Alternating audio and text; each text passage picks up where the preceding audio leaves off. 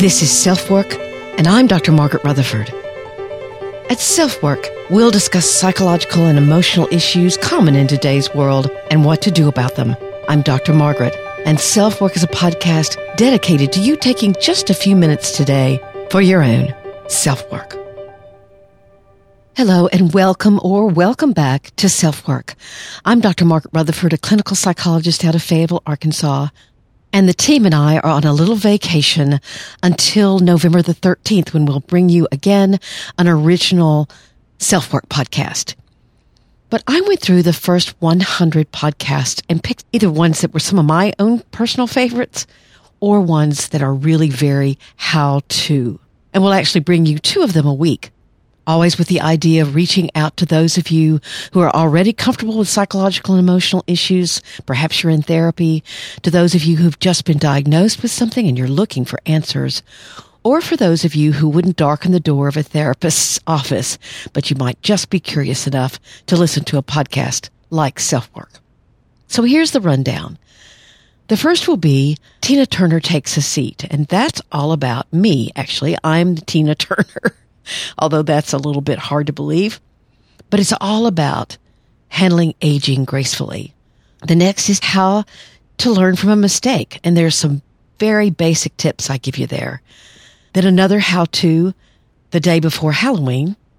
3 very practical exercises to increase your self-esteem. If you've been listening to SelfWork for a while, you know I'm all about what you can do about it.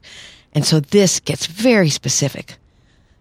On the anniversary of Perfectly Hidden Depression coming out, I pulled a podcast about answering your questions about Perfectly Hidden Depression, and they were great questions. I can't believe the book's been out a year. The next is the day of the election, and I decided to republish an episode called Kindness Matters.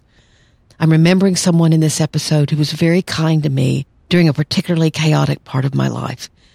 The next is another how-to become an emotional grown-up. And many of you have told me that this particular episode really applied to you in your life. And then the last is right before we come back on, all about the victim-savior relationship. A lot of you wanted to know more about that when I recorded the Trauma Bond podcast just a few weeks ago, so I decided to pull it back up for you. So I hope you enjoy listening to these podcasts. Again, we'll be back with fresh shows on November the 13th, but we're having a little bit of rest and vacay, as they say. But before I sign off, I would like you to hear this offer from BetterHelp, a sponsor of the SelfWork podcast and who I'm delighted to have on board. They've got a special offer for you. When I was approached by BetterHelp now several months ago, COVID hadn't emerged, and I'd maybe conducted a handful of telehealth sessions, mostly when someone was sick and couldn't make it into the office. Now, 5 months later, I'm even more of a believer in telehealth. It took some getting used to, but actually, clients sometimes seem more relaxed. It fits better into their schedule. And although many have told me they miss seeing me in person, it's still been a very fulfilling relationship. I've even started new patients, and they've told me they had positive experiences, so we've never actually met in person. BetterHelp is rated the #1 online therapy service that's available to you wherever you live. Confidential and highly personalized, it's much less expensive than normal talk therapy. You can text, have video chats, or just talk on the phone. You outline what you're looking for, and BetterHelp suggests several therapist options for you. If you don't seem to find a way to connect with one, they'll ask you more about what you're looking for and then suggest others. I, of course, tried it out before I was going to recommend it to you, and the 2 therapists I had sessions with listened well and made great suggestions for me, and ones that actually I might make myself. I talked about my own panic disorder and a very scary situation I'd been through, and they were caring and thoughtful. And I was amazed at how easy it was to get in touch with them to make time changes, for example. Although BetterHelp can't be there in emergencies, nor could any online provider, they have all kinds of information about what you can do in that special circumstance. And today, BetterHelp has a great savings offer for you. If you use the link trybetterhelp.com/selfwork, again, that's trybetterhelp, HELP.com/selfwork, you can enjoy a 10% discount on your first month of sessions. After 5 months of seeing how people relate to telehealth, I'd highly recommend it. If SelfWork has helped you, maybe BetterHelp can give you an even more personal experience with therapy.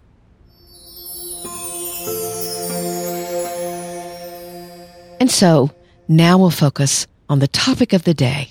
Take care. I'm Dr. Margaret, and I'll see you November the 13th.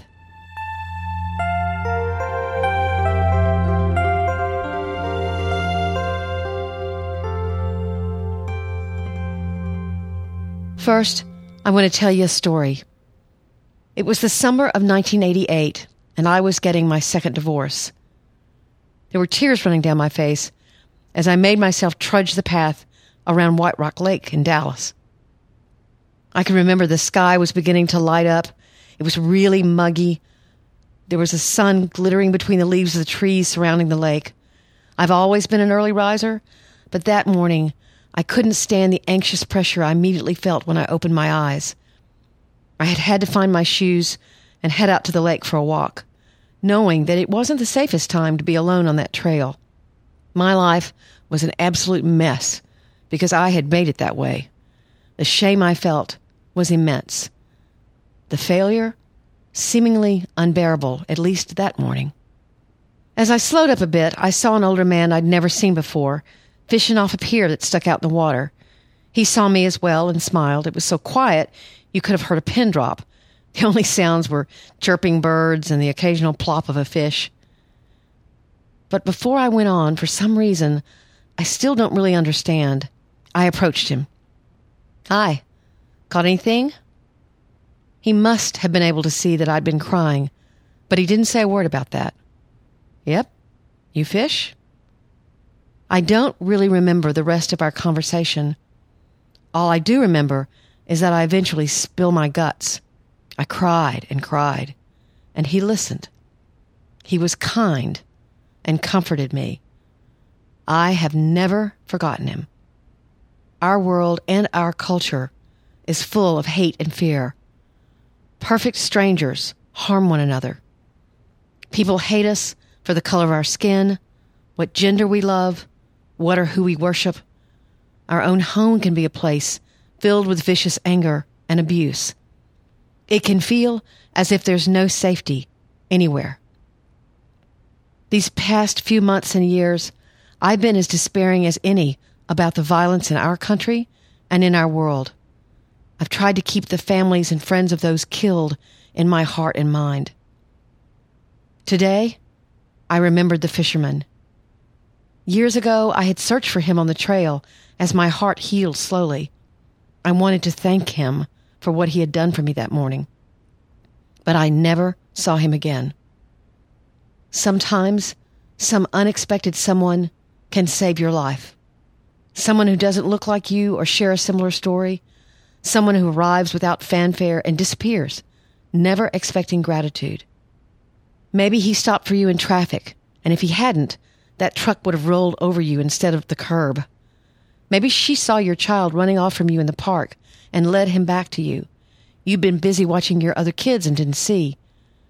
Maybe some secretary heard the urgency in your voice and found a way to get your mother in to see the doctor. That was the day they found the cancer, and it was so important to begin treatment then. Those people didn't care or even think about your race, creed, or religion. They made a choice to be kind, to be tuned in to the needs of others around them.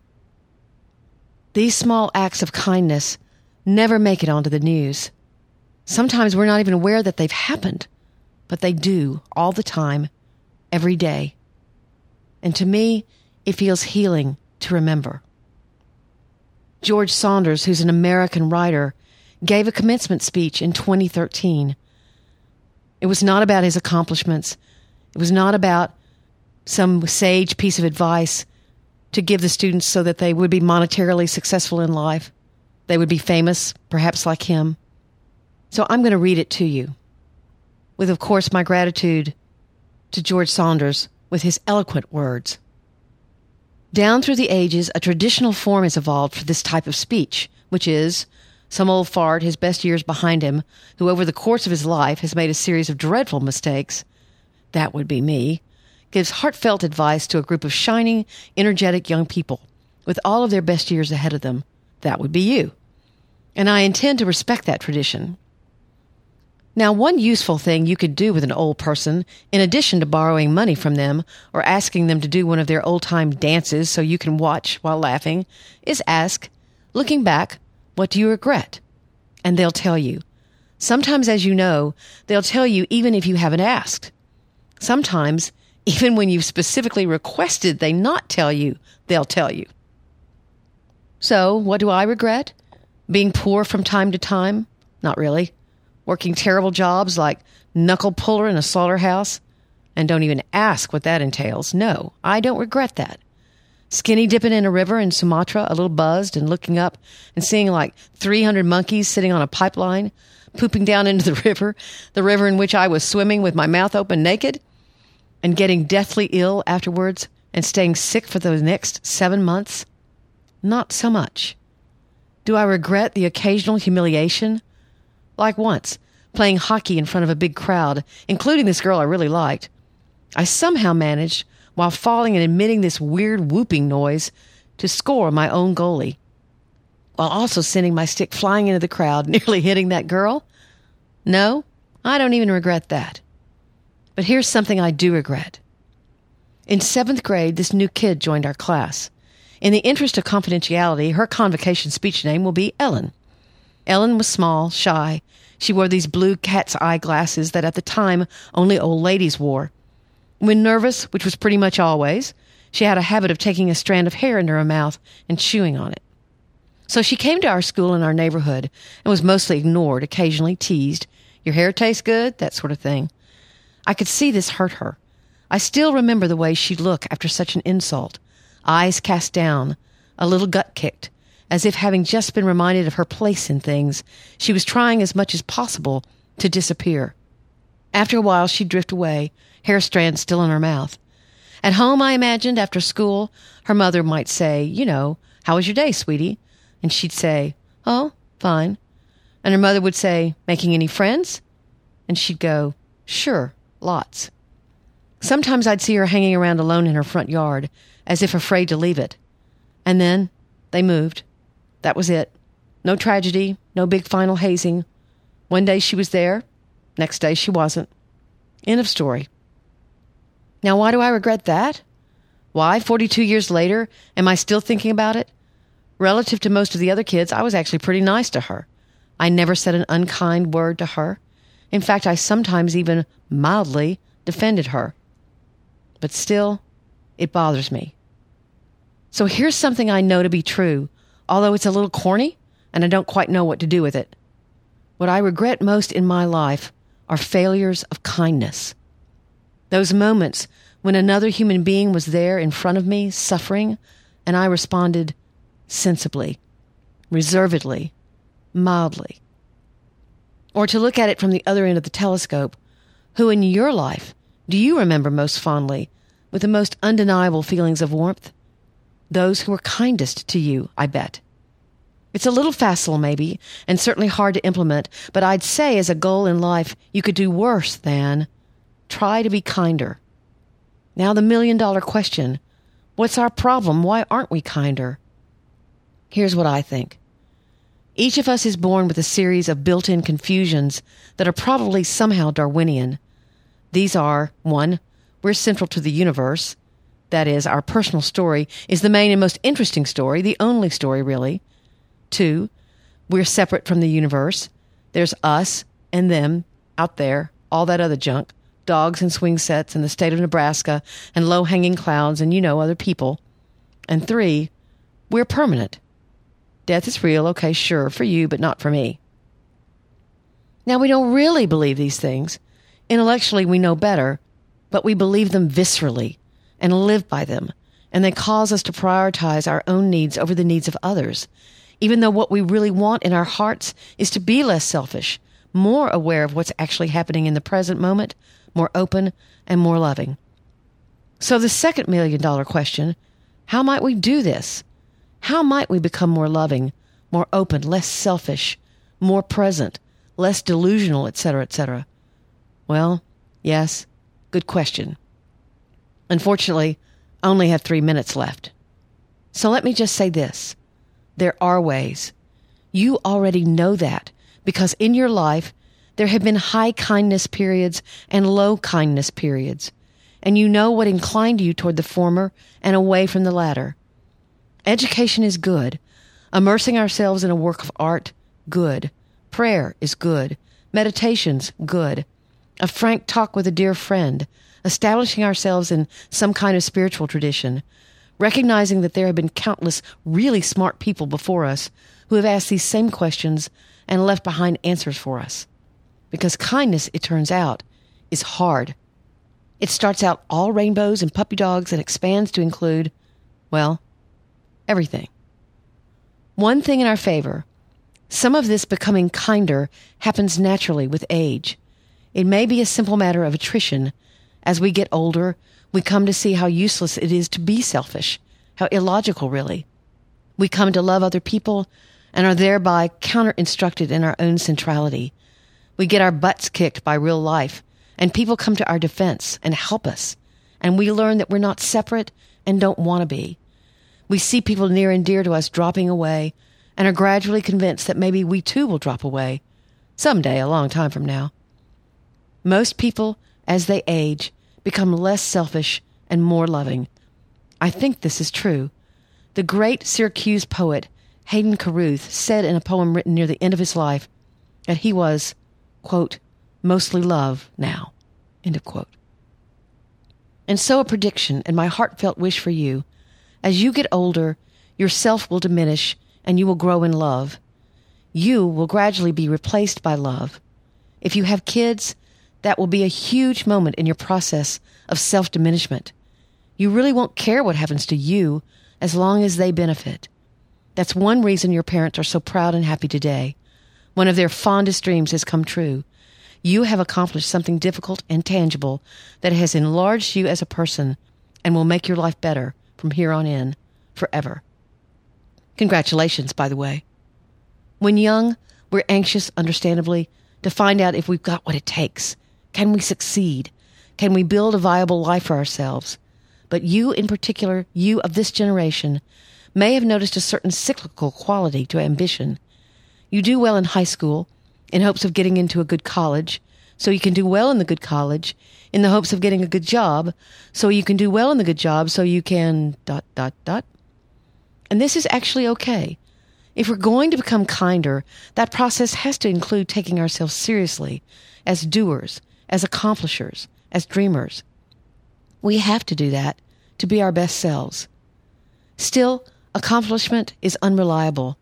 Succeeding, whatever that might mean to you, is hard, and the need to do so constantly renews itself. Success is like a mountain that keeps growing ahead of you as you hike it. And then there's the very real danger that succeeding will take up your whole life, while the big questions go untended. So, quick end-of-speech advice. Since according to me, your life is going to be a gradual process of becoming kinder and more loving, hurry up. Speed it along. Start right now. There's a confusion in each of us, a sickness, really, selfishness. But there's also a cure. So be a good and proactive and even somewhat desperate patient on your own behalf. Seek out the most efficacious anti-selfishness medicines energetically for the rest of your life. Do all the other things, the ambitious things. Travel, get rich, get famous, innovate, lead, fall in love, make and lose fortunes, swim naked in wild jungle rivers, after first having it tested for monkey poop. But as you do, to the extent that you can, err in the direction of kindness. Do those things that incline you toward the big questions, and avoid the things that would reduce you and make you trivial. That luminous part of you that exists beyond personality, your soul, if you will, is as bright and shining as any that has ever been. Bright as Shakespeare's, bright as Gandhi's, bright as Mother Teresa's. Clear away everything that keeps you separate from this secret, luminous place. Believe it exists. Come to know it better. nurture it, share its fruits tirelessly. And someday, in 80 years, when you're 100, and I'm 134, and we're both so kind and loving we're nearly unbearable, drop me a line. Let me know how your life has been. I hope you will say, it has been so wonderful. I don't know if I've ever heard anything, at least in contemporary prose, that is more motivating about kindness than this speech.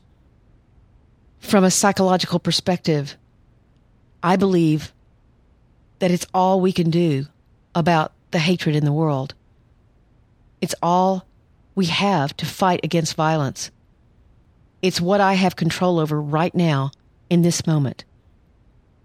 Your small act of kindness will never make it onto the news. Today, you and I can choose to be kind.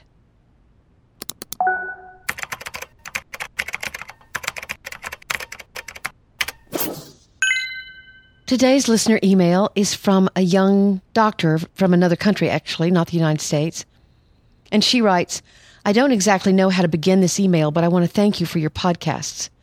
I struggle with anxiety and depression probably since I was 16, but I only realized it when I was paralyzed during university and I was 22. I'm assuming she means emotionally. I only asked for help when I was 24 and I had a major breakdown. It was my birthday and I simply couldn't get out of bed. I wanted so badly for the pain to stop that I was wishing I wasn't alive anymore. Nobody was expecting that. I was a great student and had excellent grades, and I was engaged in a lot of extracurricular activities. But no one realized that I wasn't sleeping or eating properly, and that I occupied my whole day with activities so I could be free from feeling anything. When I was home, I used to get a book and pretend to be reading, but in reality, I was having panic attacks. Since 2013, I go to therapy and I take medication. I have perfectly hidden depression. I have difficulty talking about my feelings. I don't let anyone approach me, and I keep sabotaging myself in therapy and in my life. I'm specializing in gynecology and obstetrics, and it seems to me that I'm the only one struggling, that I won't be able to go on, that I'm a terrible doctor because I can't even take care of myself. Your podcasts are helping me a lot. Thank you. So I wrote her back. Hello. If anything, I believe your honesty and openness, at least with me, about all of who you are suggests that you're going to be an excellent doctor. You're recognizing some of the ways that you're creating more problems for yourself and trying to do something about it. I don't think I began to fully mature until my early 30s. I'm sorry that you've struggled with thoughts of death being welcome. That can be terrifying to feel. I'm not sure how you're sabotaging yourself in therapy, but perhaps you could show your therapist some of my posts on perfectly hidden depression. That might help. The panic attacks may suggest that there's something you're not addressing that badly needs your attention. I'm wondering if you've had some kind of abuse or trauma in your life that you haven't revealed, and perhaps you're discounting it. I tell my patients all the time that I can only help them as much as they're honest with me and, of course, themselves. Please fight for yourself. If I can help in that fight, then I'm honored. Take good care. And then she wrote back. Yes, I can be perfectly open about myself and my anxieties and depression, but there's a catch. I can only do it when I'm writing. I have a hard time talking. Sometimes I go to therapy and it's like I've lost my voice or like someone is holding my throat. It's painful. I've tried to write things down on paper with the intention to read it out loud or give it to the therapist, but I can't even get the notes out from my bag. How can I start talking? So obviously, there is some kind of shame that this woman is dealing with. Shame is what is keeping her from revealing. Many of the people who've written me are dealing with shame. First of all, I want to remind you and this listener that I do have an episode on shame. I believe it's 9, Healing from Shame. But what I would do in this instance, I would talk to the therapist about this very process. I would say, I have something in my bag that I'm so afraid to show you because I'm afraid what you might think, if that indeed is what it is. And so you talk about the process of opening up before you ever open up. Your therapist can ask you questions like, well, what would it be like if I knew something about you that you found so difficult to talk about you can't even get it out of your throat? You begin to explore what that would be like before ever doing it. It's almost like you're visualizing yourself doing it prior to doing it. That can be a very helpful way to approach something this difficult.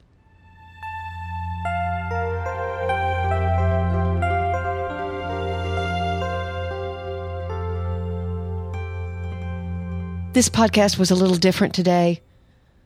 I happened to record it right after the Charlottesville incident, and I was just so sad and felt so helpless and decided perhaps I could talk about kindness.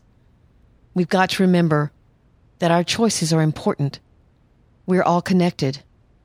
So thank you for listening to this podcast. There are lots of ways of reaching out to me. You can email me at askdrmargaret@drmargaretrutherford.com. You can get on my website, which is drmargaretrutherford.com, and you can subscribe and get both my podcasts and my post if you'd like. I'd so appreciate it if you'd rate or review this podcast and subscribe.